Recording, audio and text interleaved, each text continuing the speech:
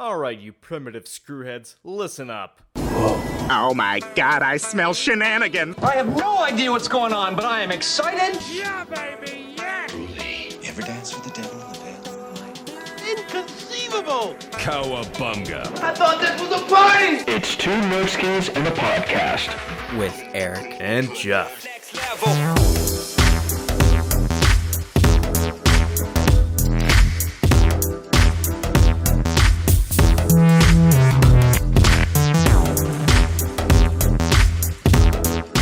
Alrighty, well, hello everyone, and welcome to Two Nerdskis and a Podcast, the one show where two nerdskis come together and talk about everything pop culture and entertainment.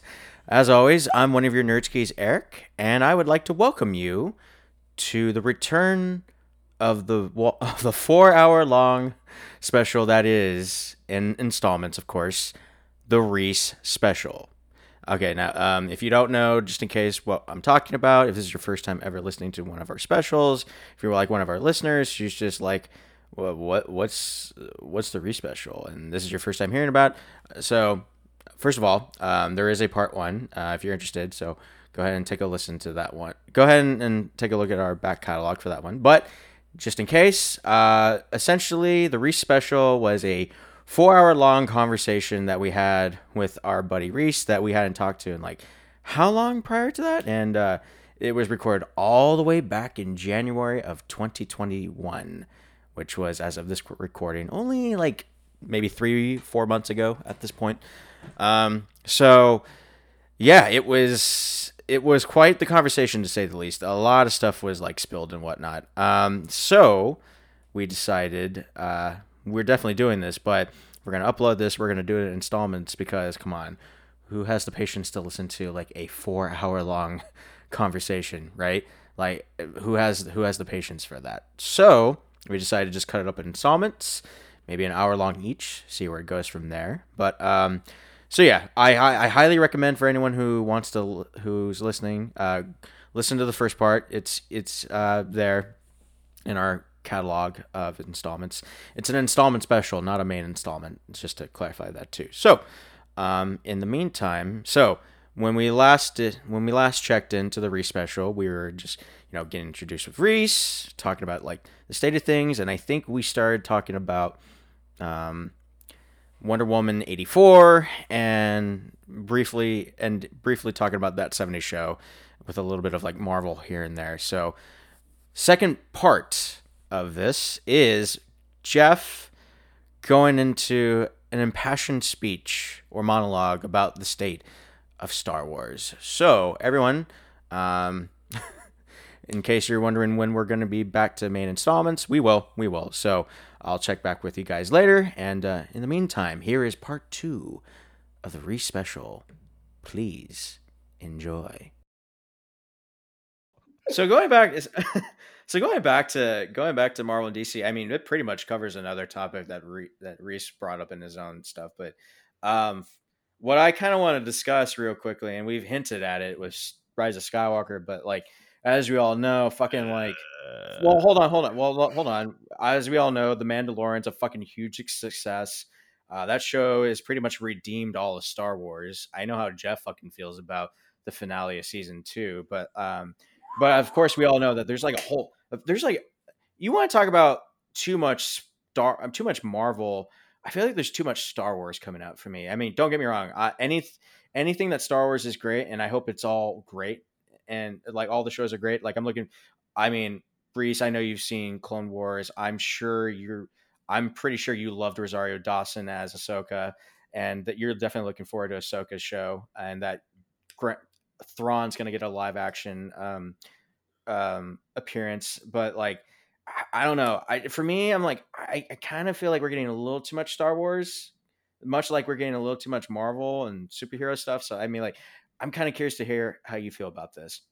I think at the moment we're not, but I definitely could see some of those anxieties creeping up with like the latest reveal of like all the Star Wars TV shows that came up in December, I think it was, during that Disney conference, where it was like, oh, this is getting a show, and this is getting a show, and this random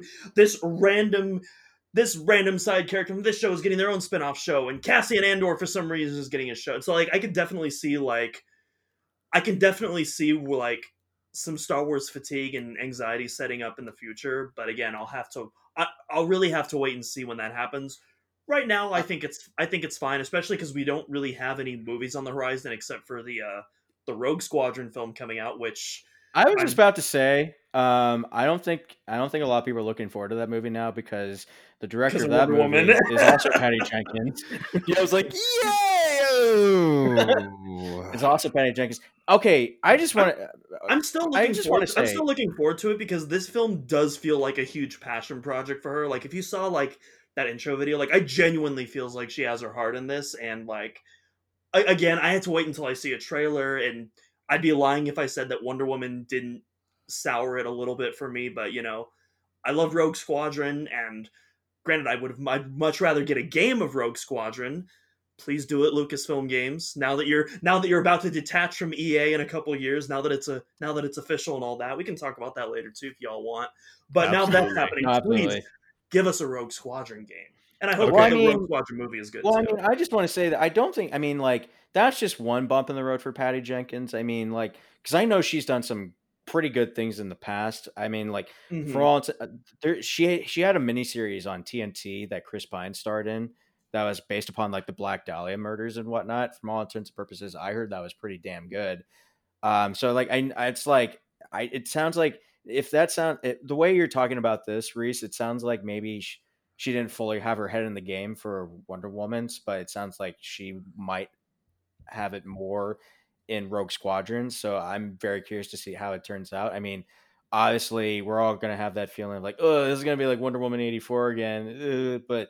You hope that she has her heart and soul into this. I mean, I don't fully know how much she was I assume she was somewhat interested in Wonder Woman at least, but like from the interview she's given afterwards, it does sound like there was a lot of hostility between her and the studio. How much of a degree that was, again, I don't know. I don't know the full extent, obviously, because I wasn't there. But it sounds like there was, some pushing and tugging between her versus the studio and what they wanted in. Because I remember there was something talking about how the studio, they didn't want both the mall scene and the that little prologue of her in Themyscira in the movie she talked about, and that was like something that was like non-negotiable. Like both of those have to be in the film. Which if I'm being honest, I don't really care about either of those scenes, especially the mall scene. I didn't really care about the end of that movie either. But so my take on the whole thing. So with if it wasn't for The Mandalorian, Star Wars would be a dead property because the sequel trilogy shat the bed. Every movie just made less and less returns financially. Merchandising sales were in the toilet. There was no enthusiasm by the time The Rise of Skywalker came out because The Last Jedi it split everyone in half on their opinions, and it just to the point where Star Wars was just not fun to talk about anymore.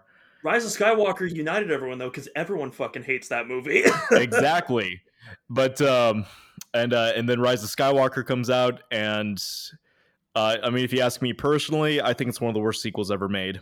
It found a way to do everything wrong fundamentally, and with but The Mandalorian comes out, and I think the fact that there wasn't that much hype for it when it came out, it was one of those things where people were curious, but again, Star Wars hype was kind of at an all-time low by the time because Rise of Skywalker was coming out and the trailers were terrible and just no one cared.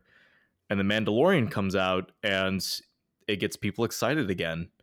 And then season 2 comes out and the finale happens. And I think the video of Star Wars Theory reacting to it, I think says it all of the true impact of that moment, because Luke was treated so terribly and disrespectfully in The Last Jedi, and seeing him come back as the hero that we all remember made all the difference in the world, to the point where Disney servers crashed that night because everyone just couldn't believe it. And I think off of that goodwill, Star Wars has another chance to win people back.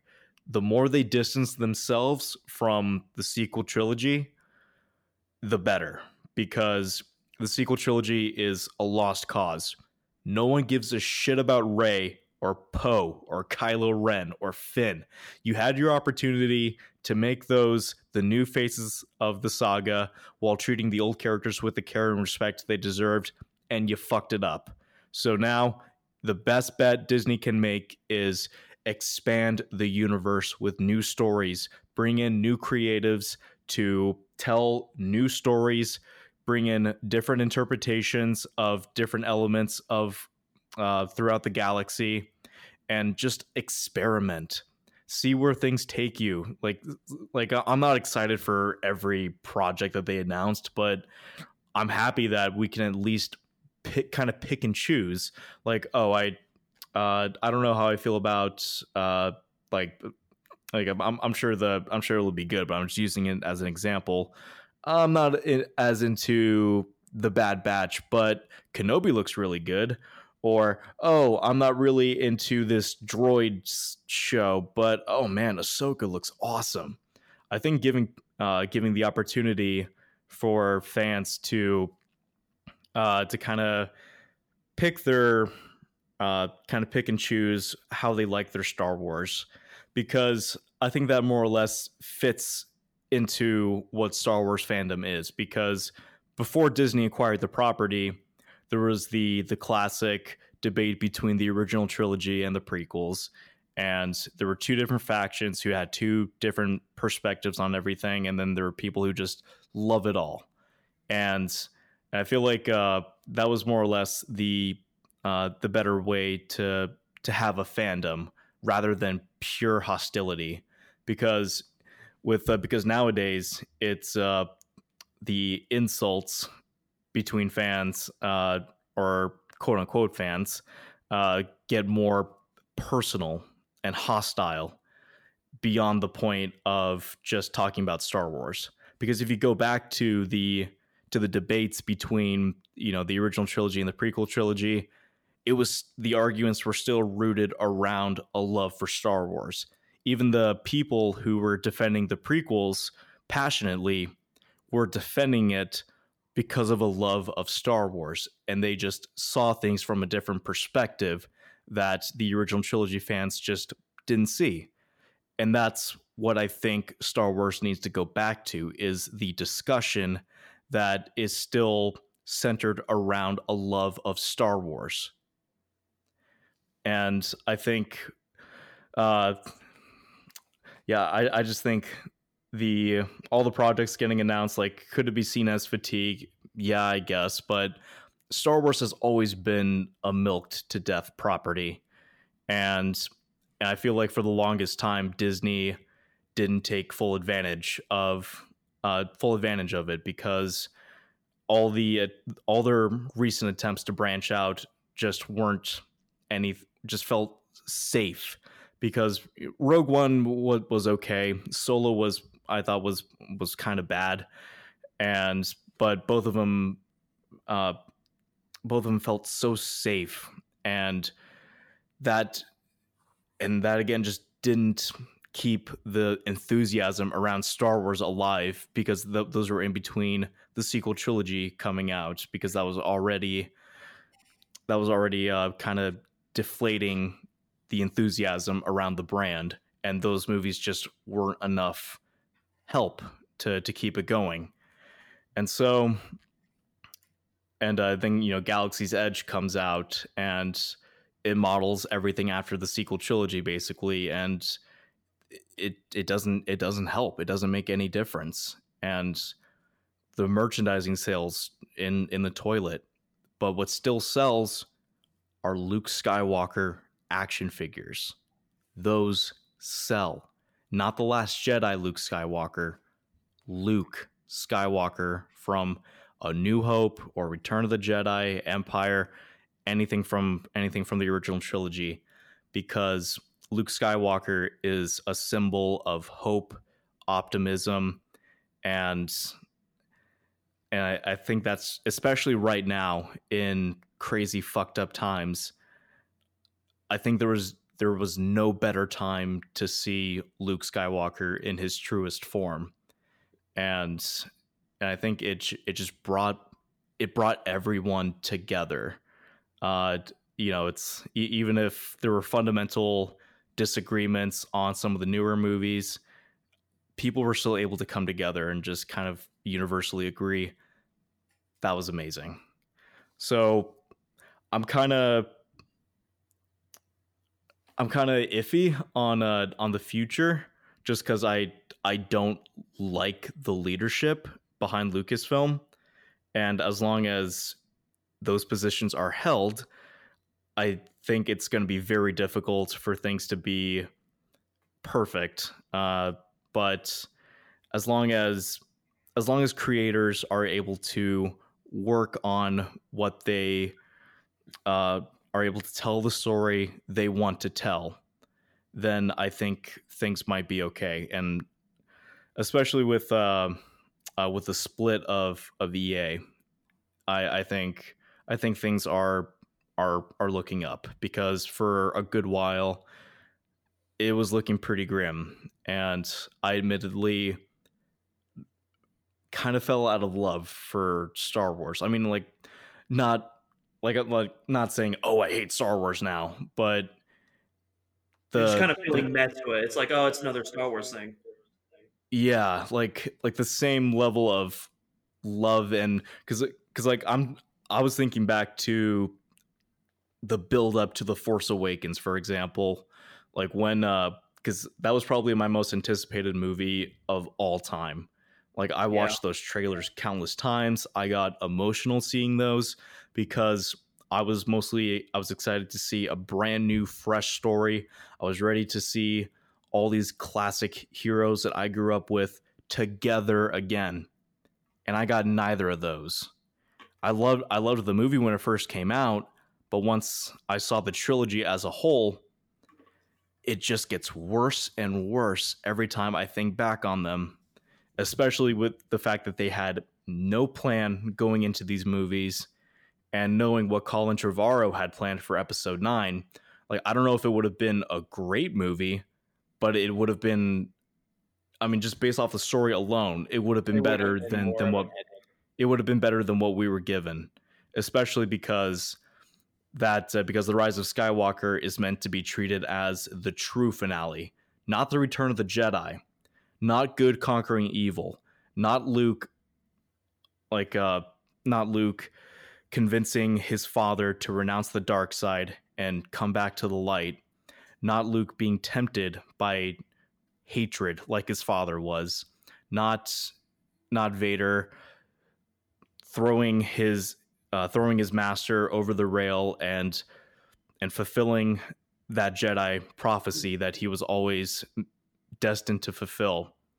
It was about this boring nothing character who was always awesome at everything and didn't have to work for a fucking thing.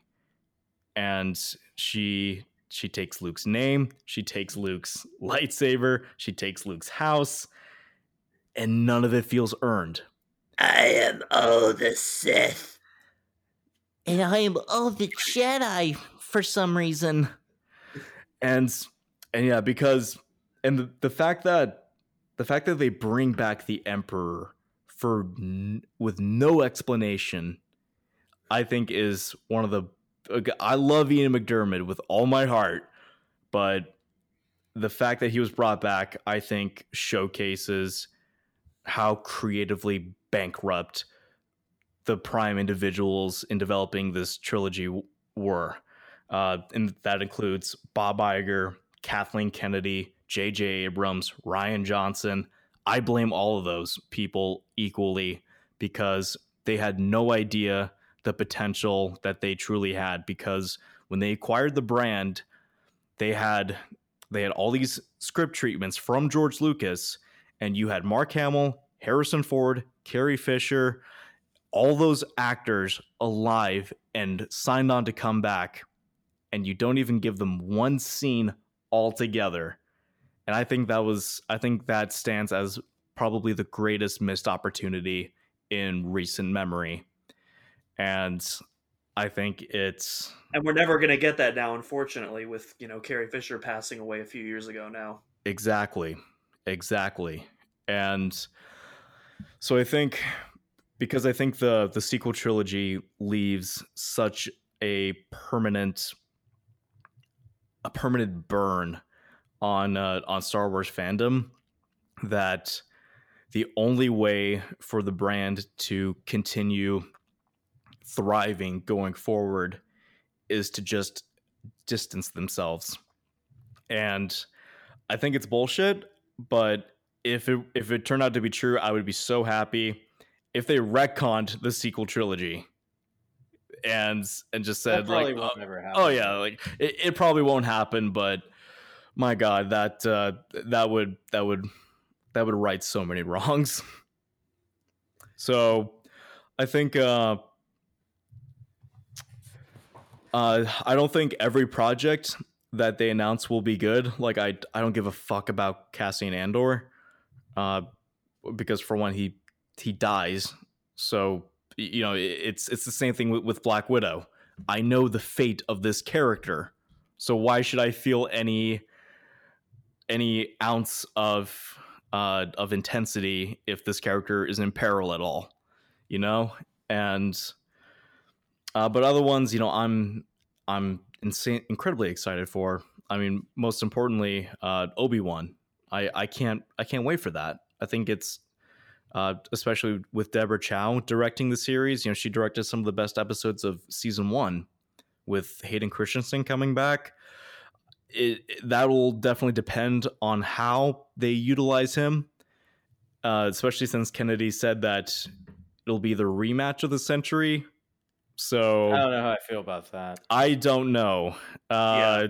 We'll see how they go about that. But just the fact that they're bringing Hayden back and Ewan McGregor being on board, because I think the prequels have gotten a more favorable reputation after the sequel trilogy, and I admittedly like them a little bit more now in retrospect. At least with episode 2, because I used to say episode 2 was the worst one.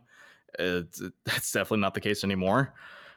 It's still a bad movie, but in terms of, I at least am more interested in the story now, and especially how that builds, how that establishes the building blocks leading up to the original trilogy. Like I find that just a little more interesting. And if you take out the dialogue, I think Anakin's turn, or like his arc, becoming Darth Vader, I think is really well done in retrospect, especially how it's done in Revenge of the Sith. Like, yeah, that the actual turn is a little rushed, but his motivation and how he's constantly taunted by Palpatine, I think it's very well done. And I think now it's finally getting a little more positive credit behind it. And my God, I've been ranting for so long. I apologize. Well, no, that goes to show. I didn't want to interrupt you because you're on how such a good streak. No, I just, that just goes to show just how passionate you are about Star Wars. I mean, I know how much you've loved Star Wars for the longest time, and I mean, I wanted to succeed, most importantly, and I hate, because I get no joy in saying how much I hate the sequel trilogy, because I want to love everything Star Wars. But if I just said I loved The Rise of Skywalker, I would be lying to myself. And if I'm doing that, then I'm not having fun while watching it. And even for how flawed, like the prequels are, I still have fun with them. But I'm still able to point out their faults, but still able to pick out the good elements. And in certain cases, like especially in episode 3, I feel the the good outweighs the bad by a lot. But I don't feel that's the case in the sequel trilogy, and especially because they didn't have a fucking plan. Because when you watch the prequels, you can tell George planned that all out. I mean, not everything lines up perfectly into the original trilogy. Like, there's still some inconsistencies and plot holes and everything, but the way that Palpatine's rise to power, He at least knew where it was going. Yeah, like the way Palpatine's rise to power is established and concluded, you can tell that was planned from point A to point B, and you're able to say, okay, that is a complete trilogy right there. And when you watch the sequels, it's just one giant creative tug of war where JJ says, I'm taking it this way, and then Ryan says, no, I want to subvert your expectations, I'm taking it this way, and then he shits the bed in the process, and JJ has to clean up the mess, and being that JJ doesn't have a creative fucking bone in his body, is not able to stick the landing. I mean, I think he's a okay action director, but he keeps thinking that he's a writer, and he's not. He's a terrible storyteller. And the fact that they left him and Chris Terrio, the writer of Batman vs. Superman, to stick the landing on the self-proclaimed end of the Skywalker saga, which is a stupid fucking marketing tactic. To be fair, Rise of Skywalker doesn't have a Martha moment, to be fair. I mean, to be fair, Chris Terrio also wrote Argo, but I know what Jeff says about that movie. I'm not too big on Argo. That's not what I was expecting you to say. I was expecting you to say the classic thing, but whatever. But yeah, so in the end, I think, because I'm trying not to repeat myself too much, but I think, at least I'm hoping that, being that, especially Kathleen Kennedy, because she's the one who approves this shit, I hope that her fuck ups have basically told her bosses to basically say, approve projects that will actually fucking succeed, and just stay out of the creative process, because you don't know what you're doing. You were never a creative individual. I think even Steven Spielberg quoted that at one point. And just... Did you really say that at one point? I think so. Like, I'm pretty... Yeah, there was like an audio recording where I think... Yeah, it was like an audio recording, and he said, like, Kathleen's really good at interrupting and interjecting ideas. Like, I'm paraphrasing, but that's the gist of what he was saying. Mm. And did not know that. And so I think because, again, I want Kathleen Kennedy to do a good job, because I thought she could have done a great job. When she was initially announced as the president, I was completely okay with it, because I looked at her resume and figured, yeah, I think I can see that. But when being a producer and being the individual that's put in the position, they're two separate different things. Well, yeah. Well, let me finish my point. When you're a producer, you're not calling all the shots, but when you get that big promotion and everything can go your way, and no one is really checking you or telling you, hey, maybe this doesn't work, then you get The Last Jedi. And your box office returns are cut in half. And then your next installment, riding off the bad reputation of your previous installment, barely crosses the $1 billion line. So you go from 2.7 billion to 1.3 to like not even 1.1. And in between that, Solo didn't even make 400 million worldwide.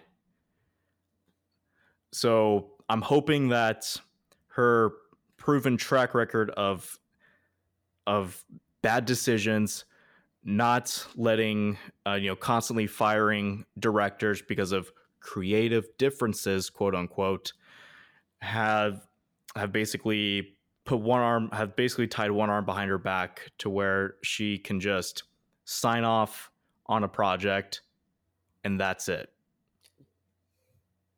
I think the problem with Kathleen Kennedy maybe is Eric, that you're echoing quite a bit in your mic. okay.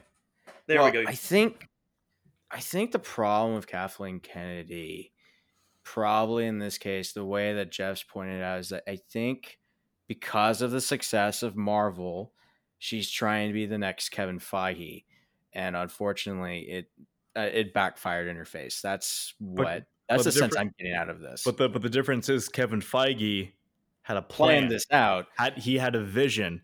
He's actually a creative individual, and she's not. And when she tries to be, it blows up in everyone's faces. It blows up in her face, it blows up in Disney's face, and it blows up in the faces of the fandom. Because Star Wars fans are some of the most passionate out there, for better or for worse. Trust me, I know how Star Trek fans are, and I'm one of them.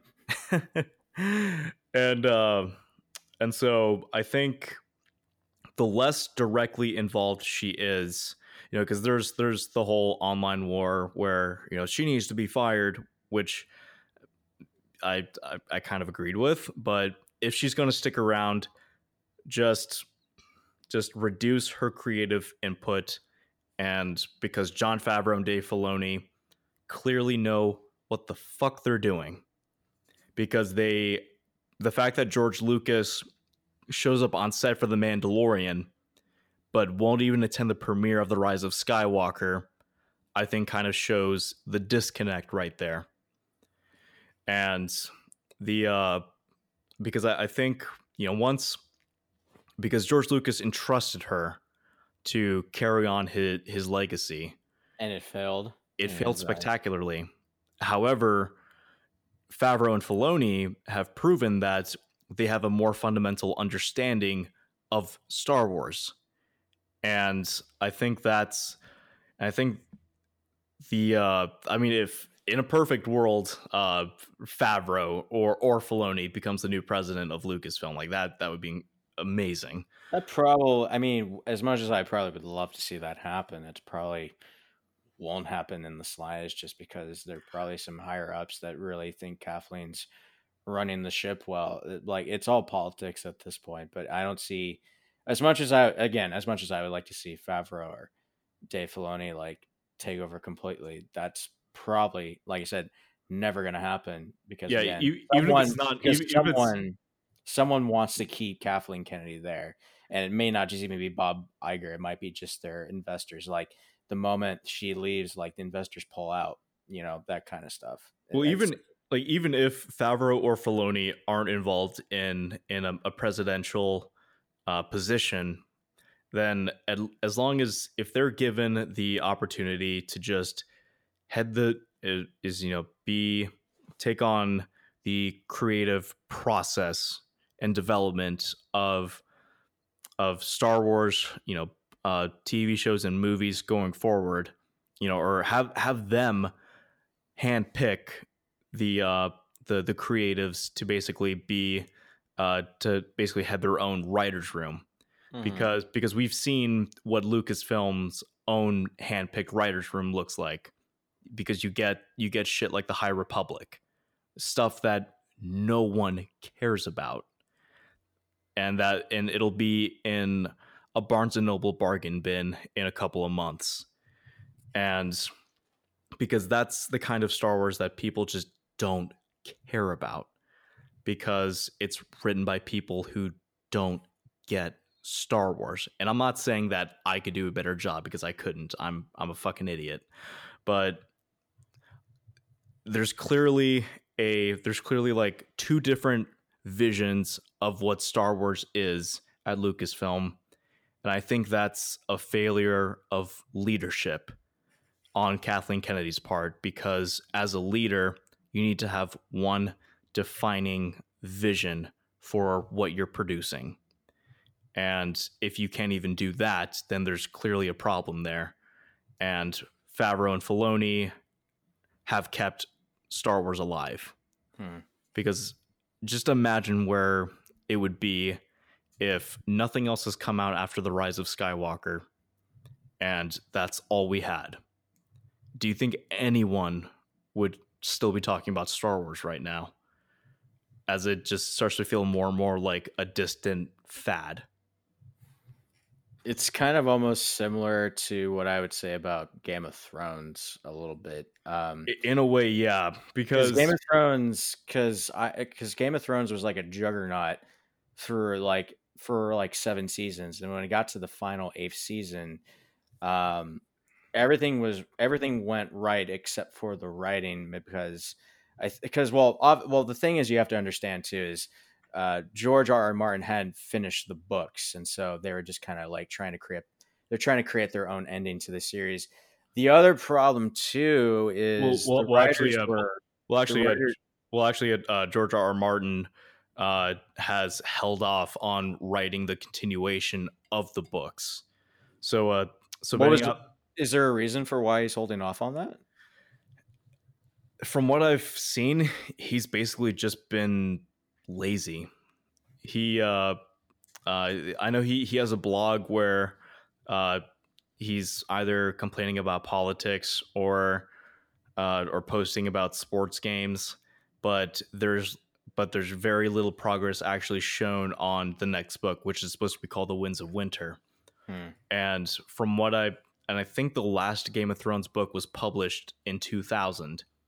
And so I might have my dates wrong. I think he's published other books, but those are like basically prequels. So they're not continuations of where the last book left off. So when Game of Thrones was going on, I think up until it was either season 5 or 6, at that point, that pinpoints where they officially ran out of source material.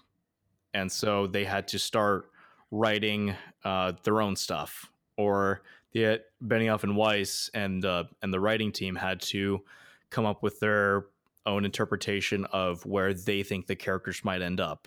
And at this point, George R.R. Martin was becoming less and less involved with the show, because when it started, I think he wrote a couple of episodes. Like I could be totally wrong on that, but he was an executive producer.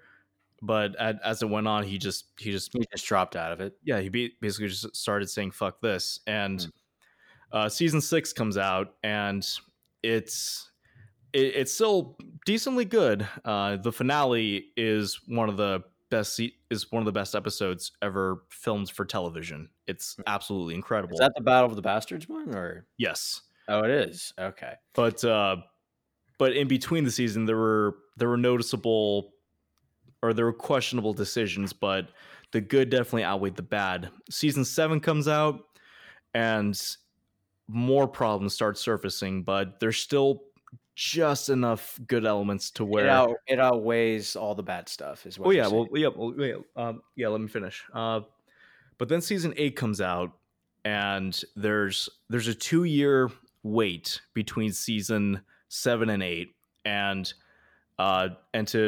so from where I personally jumped in, because my girlfriend was hardcore into this show. Like when we first started dating, she was wearing a bunch of merch. She kept telling me how good it was and how I need to hop on board on this show, and she was willing to start it from the beginning with me. And we watched the fuck out of it, and I got incredibly immersed, like Breaking Bad levels of immersion, where I was just blown away by everything I was seeing. I got immersed into the world.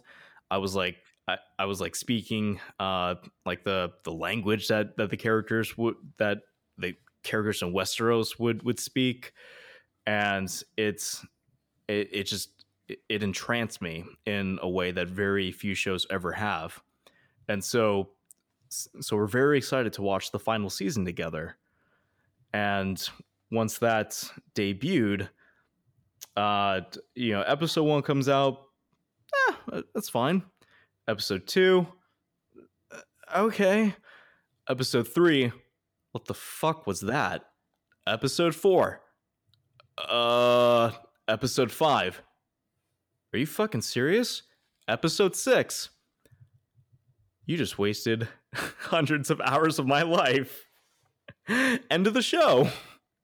Because I could not believe how terrible that last season was.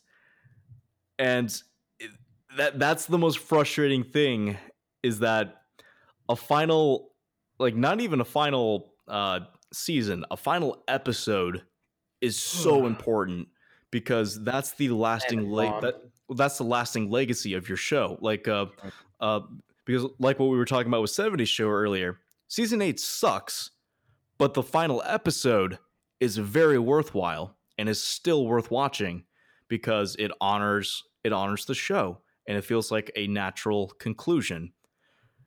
But because season 8 in general was a rushed mess and just everything was done wrong, and I don't even know if George R. R. Martin is I don't know if he ever spoke his thoughts on season 8, but oh man, if I was in his position, I would just be like, what the fuck have you done?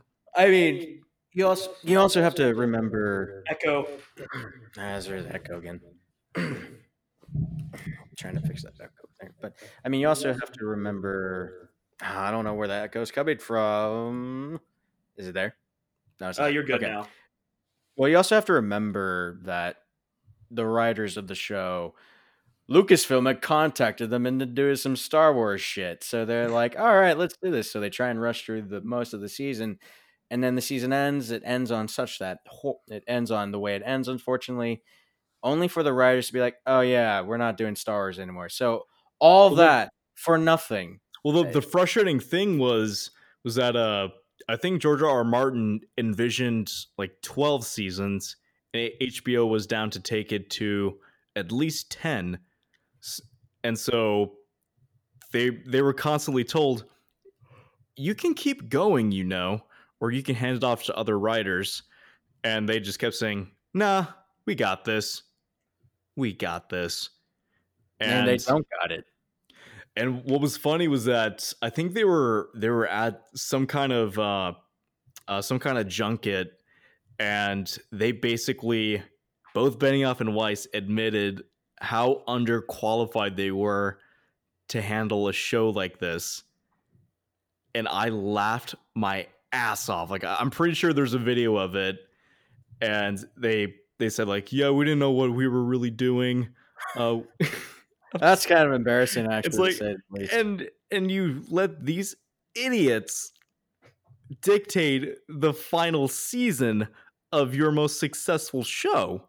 Yeah, that's pretty embarrassing. Well, because HBO needed Game of Thrones to succeed, because that was their flagship property. Yeah.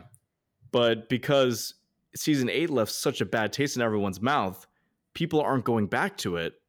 Because imagine how many more subscriptions HBO would be selling if Game of Thrones had an incredible final season. Mm-hmm. And it just fell flat on its face. Yeah, people don't even talk about Game of Thrones anymore. Like, I've never watched the show, so I'm not really attached to it. But like, fucking, it was everywhere. It used to be everywhere you looked when it was relevant. Yeah. Like, everybody would be talking about it. It would be constantly, every time there's a new episode, it would be trending on Twitter. Like, everyone was always talking about it. Like, again, I don't even watch Game of Thrones, but like, I know so much of the shit that happens just because everybody was constant. It was just surrounding me constantly. Like, I know, like, I remember, like, I know tons of characters, and I know, Peter Dinklage. I know who he is because of how much his career shot up after Game of Thrones. Call me Elf one more time. And like, he's an angry elf. Personally, I can remember after fucking Days of Future Past, but yeah, and then season 8 happened, and then just flatlined. Yeah, flatlined in it afterwards. No one really gave a shit. And now there's supposedly a spinoff coming out. So and what was funny was that before the finale aired, like they they kept saying that, oh, we have like 5 different shows in development. Then the finale happens. And none of those shows We have 3 in development, and we're shooting the pilot for 1. And then the pilot for that new show, because I think even Naomi Watts was in it. The pilot doesn't get picked up, and then they say, we got 1 prequel. Please still like us. Yeah, it's unfortunate. Yeah, it's just unfortunate. It's like Star Wars, and it's like you said, it's because of the rush production, and also George R. R. Martin hadn't written a book in like since like 2000, and he's just been lazy. You get that situation. It could have been very much the same situation for Star Wars had it not been for The Mandalorian. And I kind of want to go back there because we've kind of only hinted at it, but how about that season 2 finale, or just that entire season in general? And then I know, Reese, you really wanted to discuss this. So Reese, I've been ranting like a maniac for the last half hour. So the floor is yours, man. This is the kind of conversation you should like expect from like all of us. This is all of us in our like natural habitat. This is totally unscripted. I mean, we have the ideas there, what to discuss, but Reese, what overall, I mean, both me and Jeff pretty much agree that The Mandalorian season 2 was fucking gold. And I'll say this on the air, I fucking jizzed every time something amazing happened. That too. But Reese, I imagine you fucking came like even harder than I did probably during the duration of that entire season. Am I wrong in assuming that, or am I right? So before I go into that, I actually I'm not even sure if I want to talk about this because it's kind of a slightly unpopular opinion, but fuck it, we'll do it live. So I'm kind of trying to find the words for it. It's actually going to tie right back into Mando, but when it comes, because the thing is, when we find something that we dislike, we always, and this is a part of human nature, everyone does it, we always want to find a scapegoat. We always want to find out, we want someone or something to point the finger at, to see like, oh, this is the source of all our problems. This is why thing is bad. And we do this with everything. We do this with film, we do this with politics. It's this is the course, this is just humanity in general. Don't even get me started on politics, for shit's sake. Jesus. But I've heard that. Yeah, keep that shit off this podcast. I'm just saying we always look for a reason to find out why something is the way that it is. Absolutely. Yeah, for sure. And when it comes to Kathleen Kennedy, I'm genuinely mixed. I'm not on one side of the fence or the other, because like, on one hand, if it was announced that Kathleen Kennedy was fired, I honestly wouldn't give a shit, because I mean, she royally fucked up the trilogy. It wasn't exclusively her fault, but she played a very large role in the direction that trilogy went, and just how unprepared in general the whole thing was. Right. Even if the trilogy was shitty, if there was at least a plan in place, I don't think it would have had as much vitriol against it today that it currently has. I think it's because the whole thing was literally improvised, like an episode of Whose Line Is It Anyways, only terrible. However, so I think it's important. I'm just thinking of some of the best scenes from the Hat moments. and then you combine that with all the behind the scenes drama with stuff like Rogue One and Solo, and director turnovers. We were just talking about that with Benioff and Wise and stuff like that, and shit like that just isn't good at all. So if Kathleen Kennedy was fired, I personally wouldn't care at all that much. At the same time, though, I do think it's also important to look at people's successes as well as their failures.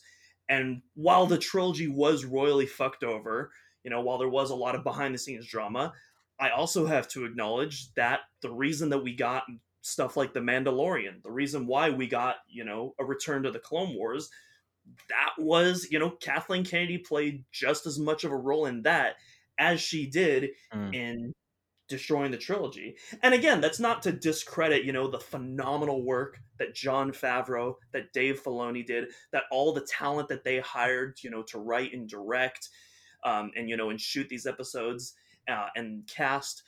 Not there to diminish that. That is very much their project. They did all that. But Kathleen Kennedy heard their pitch. She approved it. She supervised it. And yeah, and that's pretty much the same thing that she did with all this. And so I am willing to give Kathleen Kennedy a chance moving forward, because I have seen her, do great things. However, I've also seen her doing some really shitty things. And so that's my whole rant on the side. Let's talk To be about fair, like every great artist has made their own like mixed bags. I mean, Tim Burton had a renaissance. I mean, Tim Burton had like his highs, and then like currently he's in his low period. He may once again come back to doing some good stuff. And like, I mean, every great artist has been known to like have like ups and downs. So it's possible. Yeah, it's very possible that like Kenny is having her own like ups and downs in this case. But I mean, like, it's like you said, she messed up with the trilogy, but then again, she also helped get us Mandalorian. She helped to get the Clone Wars back. She helped to bring a bunch of other stuff together. So like, it's not, there's still some good, it's kind of like how I feel about some movies. It's like, as much as I want to hate on certain movies, I can't, because like there's too much good in it for me to recognize. Like, as much as Batman v Superman gets shit on, like I find plenty of things in there that keep me from completely hating it and really liking that, at least the Ultimate Edition. I know the same can't be said for you guys, but my point still stands. Like, but you can do that with anything too, and you can do that with any artist or any project that they've created. So I totally get what you mean, Reese, for sure. Yeah, and sorry, Reese, go ahead. I was going to say, that being said, though, if, I had, the Infinity Gauntlet and I could just, snap the new Star Wars Shepherd into existence, I would probably choose Dave Filoni. You do the snap? Yeah. Okay. I would probably choose Dave Filoni, just because in terms of who works for Lucasfilm right now, he is the closest thing we have to a George Lucas. He is essentially George Lucas's protege, in a sense.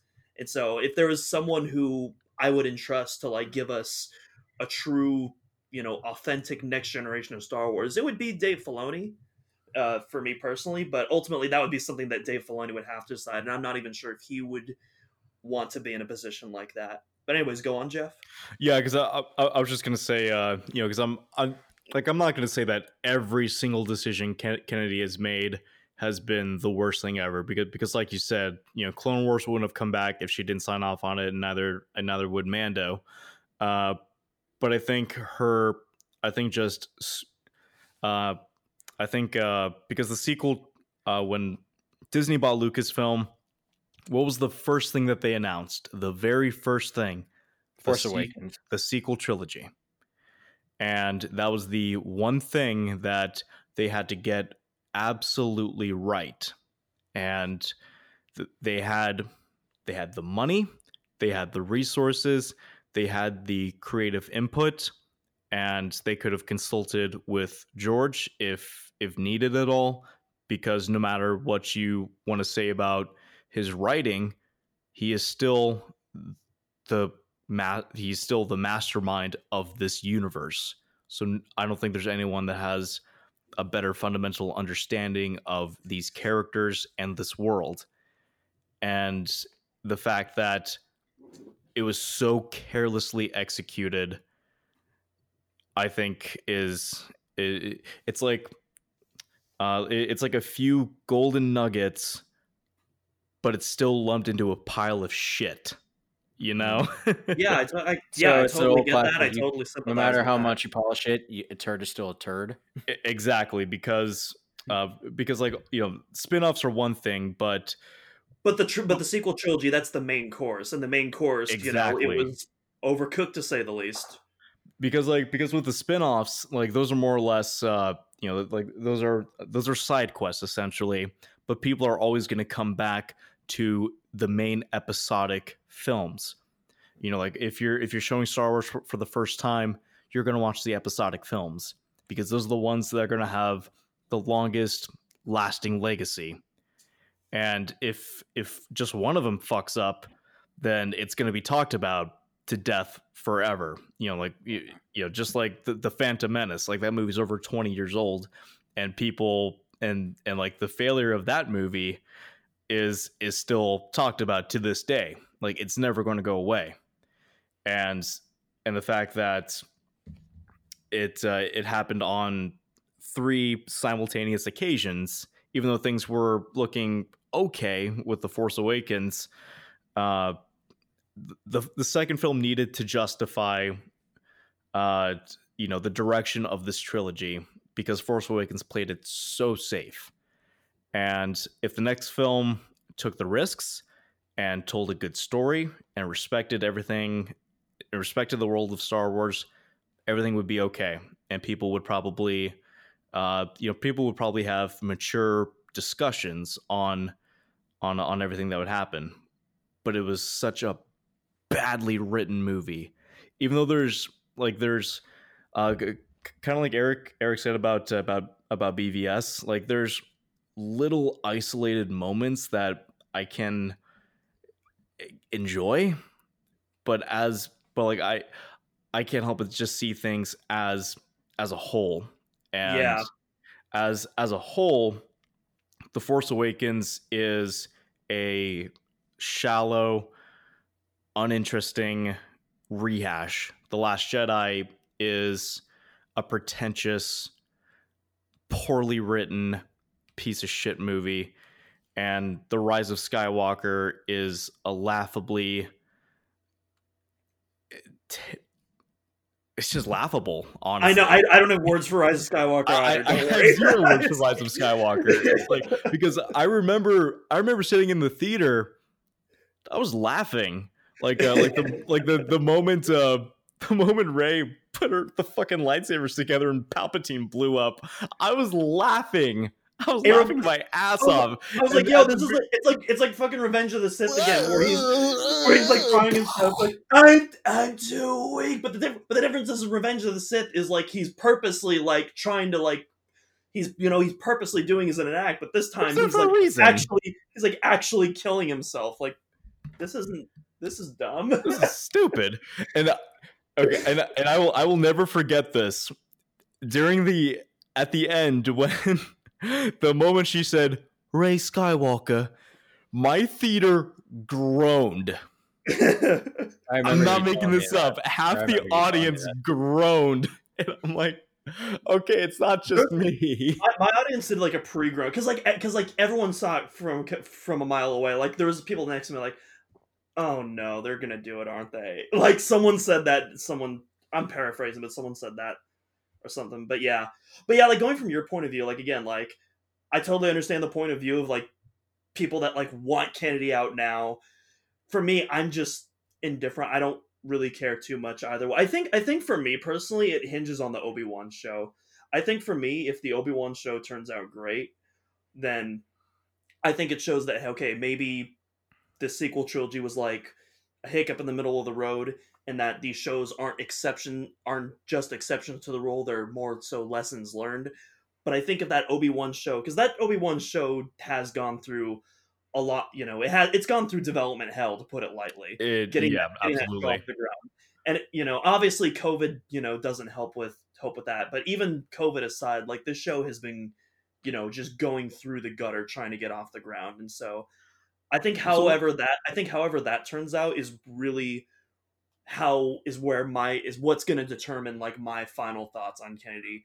Right now, I'm just kind of indifferent either way, though. Well, so at least with in terms of Mandalorian, it at least reminded me why I like just being immersed in this universe, and I never got that in the sequel trilogy because everything felt smaller. Because the prequels, they showed off these beautiful new worlds, and it helped expand the universe. But in the sequels, everything felt it's like Jakku is the same thing as Tatooine. Yeah, the but with downed walkers and star destroyers. exactly, like the fucking Star Killer base looks like Hoth for some reason. They Uh, even and they even say that in the Death movie. Oh, it's just a bigger Death Star. exactly, Because and that makes a difference to the laziness of its plot contrivance.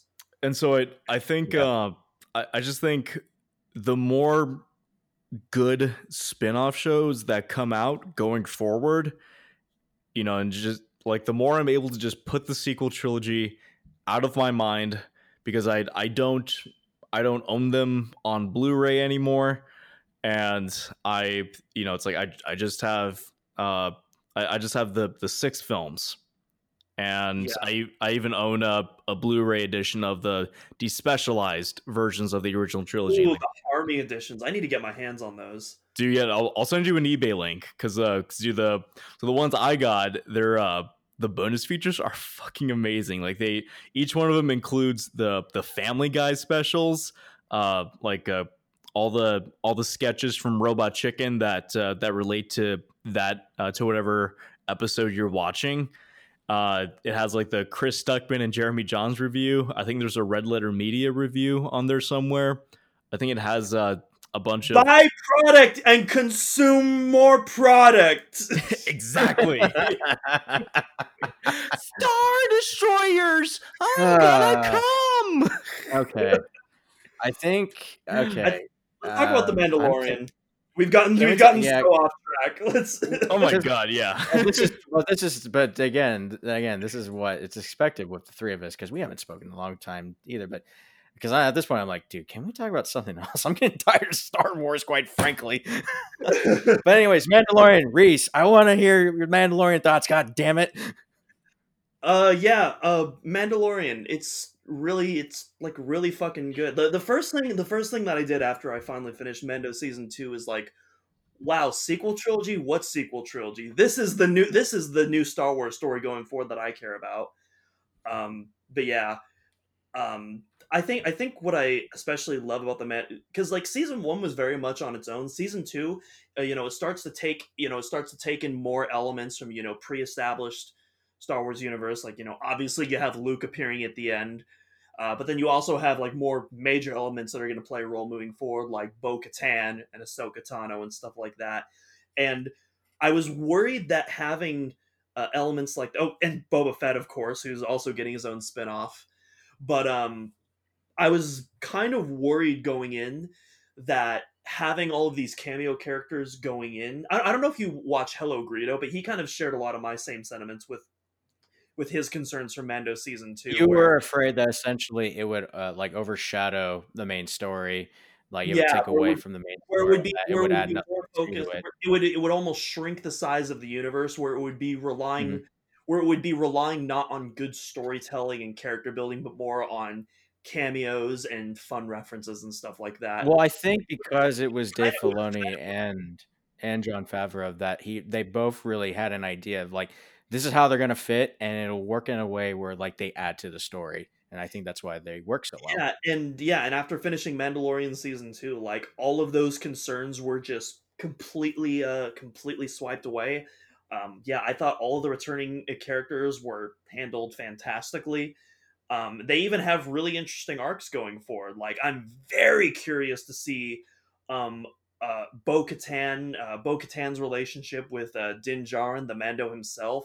They're obviously at the end of the season, they end It's the on dark quite a saber, big yeah. they end on quite a big cliffhanger, and I assume season 3 is going to be about taking back the actual Mandalorian homeworld, which is kind of what they set up. So yeah, I'm genuinely curious to see where that goes. And also quick side note, how fucking cool is it that Katie Sackhoff, who also voiced her role in the Clone Wars, She came gets back to to physically portray the character. Yeah. Like how cool is that? But anyways, Mm-hmm. yeah, and this is another thing that Jeff and I were talking about in chat before, he told me about the podcast.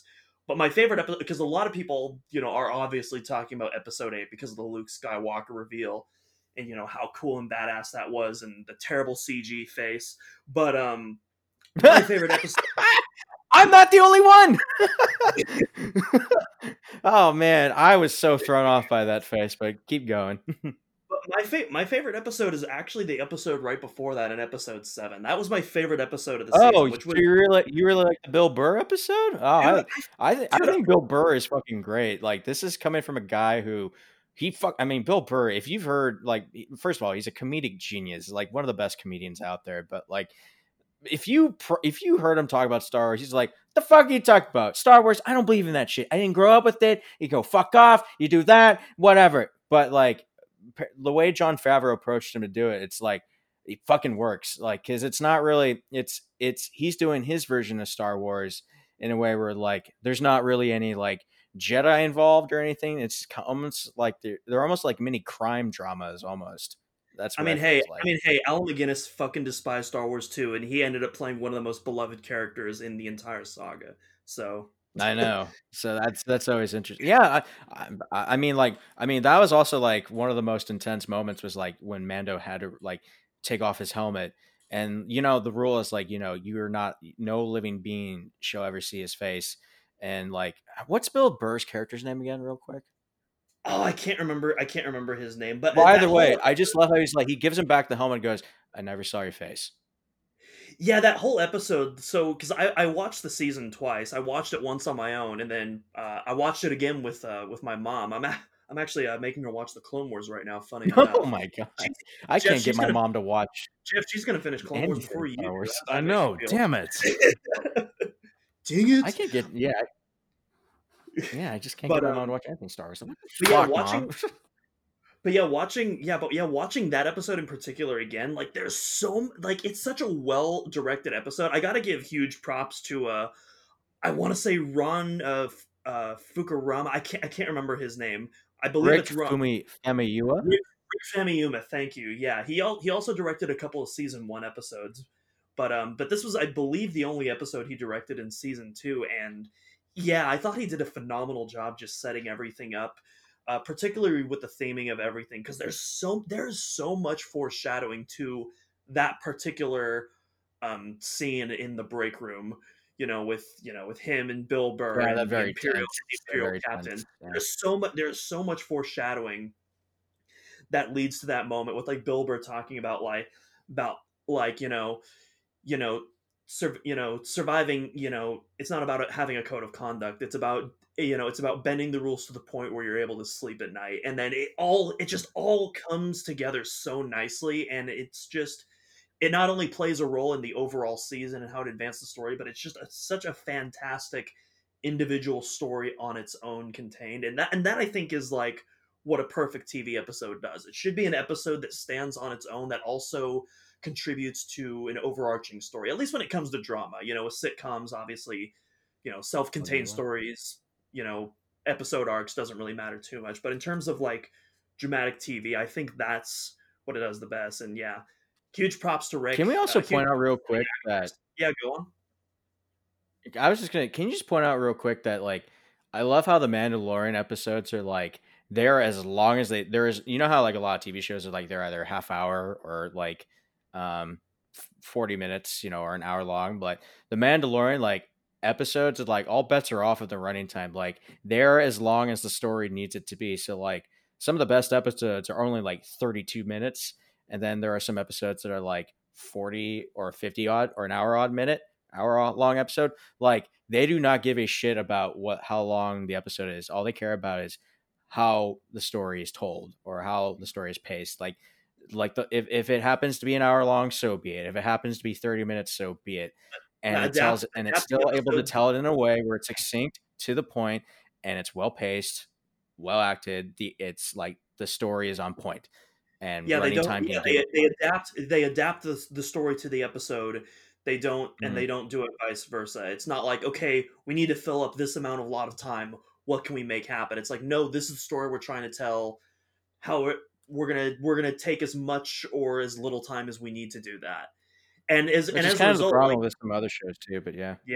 And as a result, like even the filler episodes, like I think episode 2, I think, is what I would call the big filler episode of the show, which was directed by Peyton Reed, who also directed the finale of Ant-Man fame. But But yeah, that's kind of this kind of like almost alien-esque episode where, you know, you have like the spiders chasing him. That's kind of the big filler episode, but even that episode is a pretty entertaining episode on its own right, with, you know, some really fun moments and set pieces and stuff like that, and a fantastic Dave Filoni cameo. But yeah, those are my thoughts on The Mandalorian. I can't wait for season 3. I can't wait to see more of Tamora Morrison in Book of Boba Fett. Yeah, it was great. It was great seeing him again. It was great seeing. It's great to see Boba actually have a character for once too. Yeah. I'm just a simple man making my way in the galaxy like my father before me. I was like, yes! I was Give like, me that. I see what you did there. All right, well, there you have it, folks. That is part 2 of the Reese special, and yeah, that's quite a doozy. There's a lot of things to unravel, especially with what Jeff said. A lot of it is has been echoed throughout most of what has been going on with the state of Star Wars, and it's very much rings true. Whoops. In regards to Game of Thrones, like it sucks because I wasn't really into Game of Thrones, and I was interested in checking it out, but then I found out just how bad of a finale it was, and I was like, I don't know. Do I really want to watch a show that has a bad finale going into it? So I'm just, it's rough. But anyways, when we return to the Reese special, we get a little religious, or more like we talk about cults for a minute, and then I'm not sure what we talk about after that, but I'm sure I will figure that out when I piece that one together. But in the meantime, thanks for listening to today's special. Be sure to follow Two Nerdskis in a Podcast at our official Instagram page over at TNAPcast. That's TNAAPCAST. And of course, subscribe to the YouTube channel, and like and comment on our videos. And we do read them, and it'll help us give us some suggestions for future stuff. And we're always eager to see what listeners have to say. So that too. And of course, if you're also on Apple Podcasts, be sure to subscribe. If you're on Spotify, be sure to subscribe. So yeah, we will see you for other future installments, and of course, the return of the Reese special once I figured that out. But in the meantime, this is Eric saying, stay shiny, everyone. See you around. Next level.